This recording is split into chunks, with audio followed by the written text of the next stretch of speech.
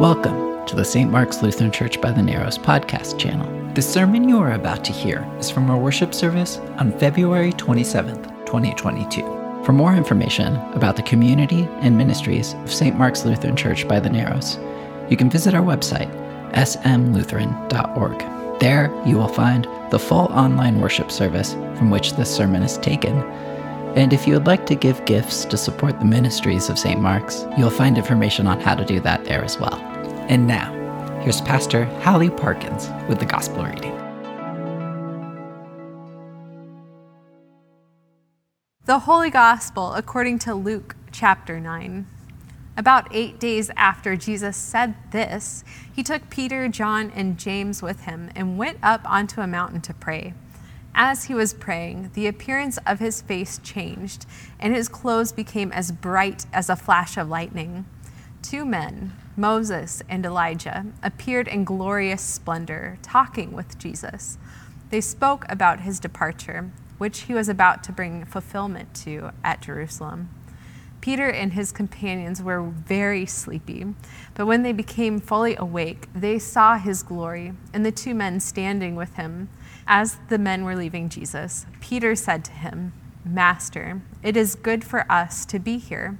Let us put up 3 shelters, one for you, one for Moses, and one for Elijah." He did not know what he was saying. While he was speaking, a cloud appeared and covered them, and they were afraid as they entered the cloud. A voice came from the cloud saying, "This is my son, whom I have chosen. Listen to him." When the voice had spoken, they found that Jesus was alone.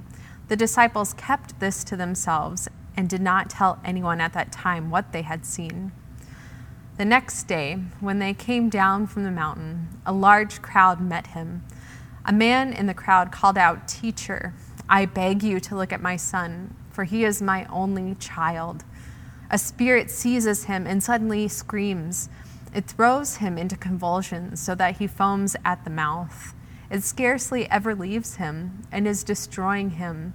I begged your disciples to drive it out, but they could not.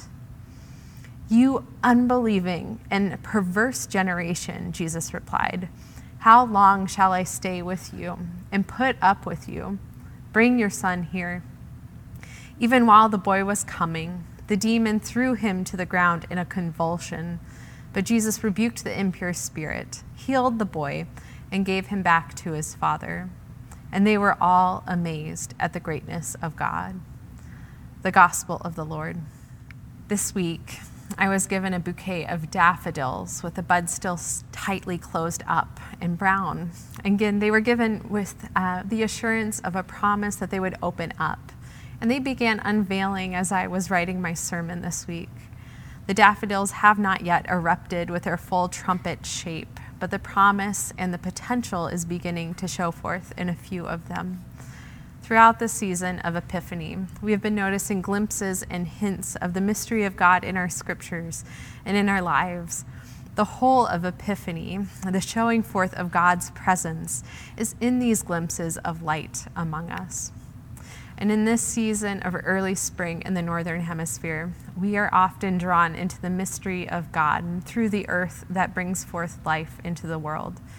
In the middle of small, ordinary, and perhaps spring metaphors for life emerging from stillness, there's a brilliance of color that opens up from the quiet of the earth. And I find myself drawn into this mystery of God now that erupts in the transfiguration of this Sunday.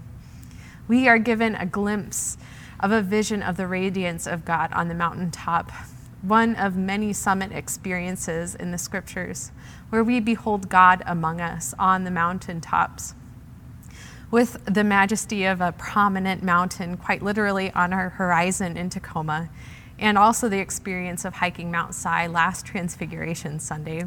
I have some affection and memory of hiking up a mountain to have this kind of moment, to set the table. Certainly our faces were shiny that day and red because of the exertion and the cold when we hiked up to Mount Si. And I have compassion now for the disciples who were weighed down with sleep in our story. And the prayer and communion with God on the mountaintop was not so quiet or still, especially with an unexpected chorus of Canada jays. And while that day was clear, there were certainly other moments on mountaintops that have been blanketed with clouds, and only briefly did we get a glimpse of the mountain behind them.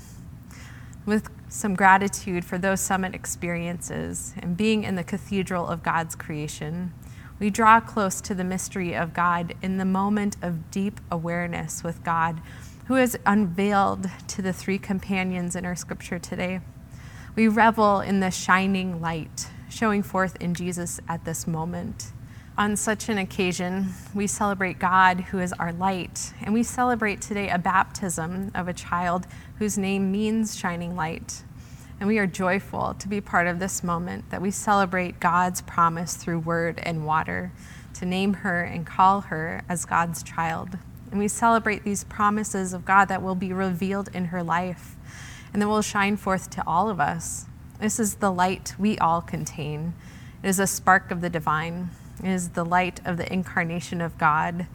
And it is the light that we perceive everything when it is aflame with the presence of God. It is so obvious and so bright in front of our eyes. And still and yet, we are drawn into the mystery of God that is not yet so obvious and not yet so clear. It's more like the bud of a flower that has not quite opened up yet. No yellow is showing forth. It's shrouded and enclosed.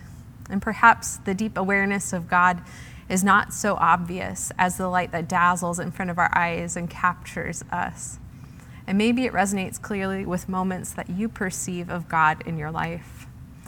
On the mountaintop, we hear the voice of God from within it, though it covers the disciples and makes them afraid. It is confusing and enveloping, and it's so much harder to see clearly what is going on. The deep awareness of God is present in the cloud, in the absence of such light, in the places of fear and confusion. The mystery of God unveiling is sometimes visible and sometimes awesome and sometimes not yet so clear. The presence of God continues to be there when we perceive the light has gone or when it is covered or hidden from us. As we come down from this place of light and cloud, of things we see and cannot yet see, and come down this mountain, we come into a story of flaws and sickness and deeply tender, vulnerable humanness. And we behold such a clear moment in need for healing, for wholeness, and for liberation from the powers that hold us. And it's so much more ordinary and crowded with people in everyday life. And perhaps this is where it's really hard to perceive the deep awareness of God's presence in our lives and glimpse the radiance of God, or feel it as closely as you would the mist of a cloud on a mountain. When our vision is crowded and less expansive, still the light is showing forth in that healing. And when we are so caught in the middle of all things, when the cloud covers us, still the presence of God that shrouds us in mystery speaks. There is healing and a showing forth of God in all the light we cannot yet see. This is the presence of God that comes to us when we are more confused and more uncertain. It's the presence of God that comes to us in the healing, in the moments of prayer, in the stillness, and the peace that cocoons us in God. On this Transfiguration Day, we celebrate with joy, with trust, that the expansive vision of God is still being revealed. Thanks be to God.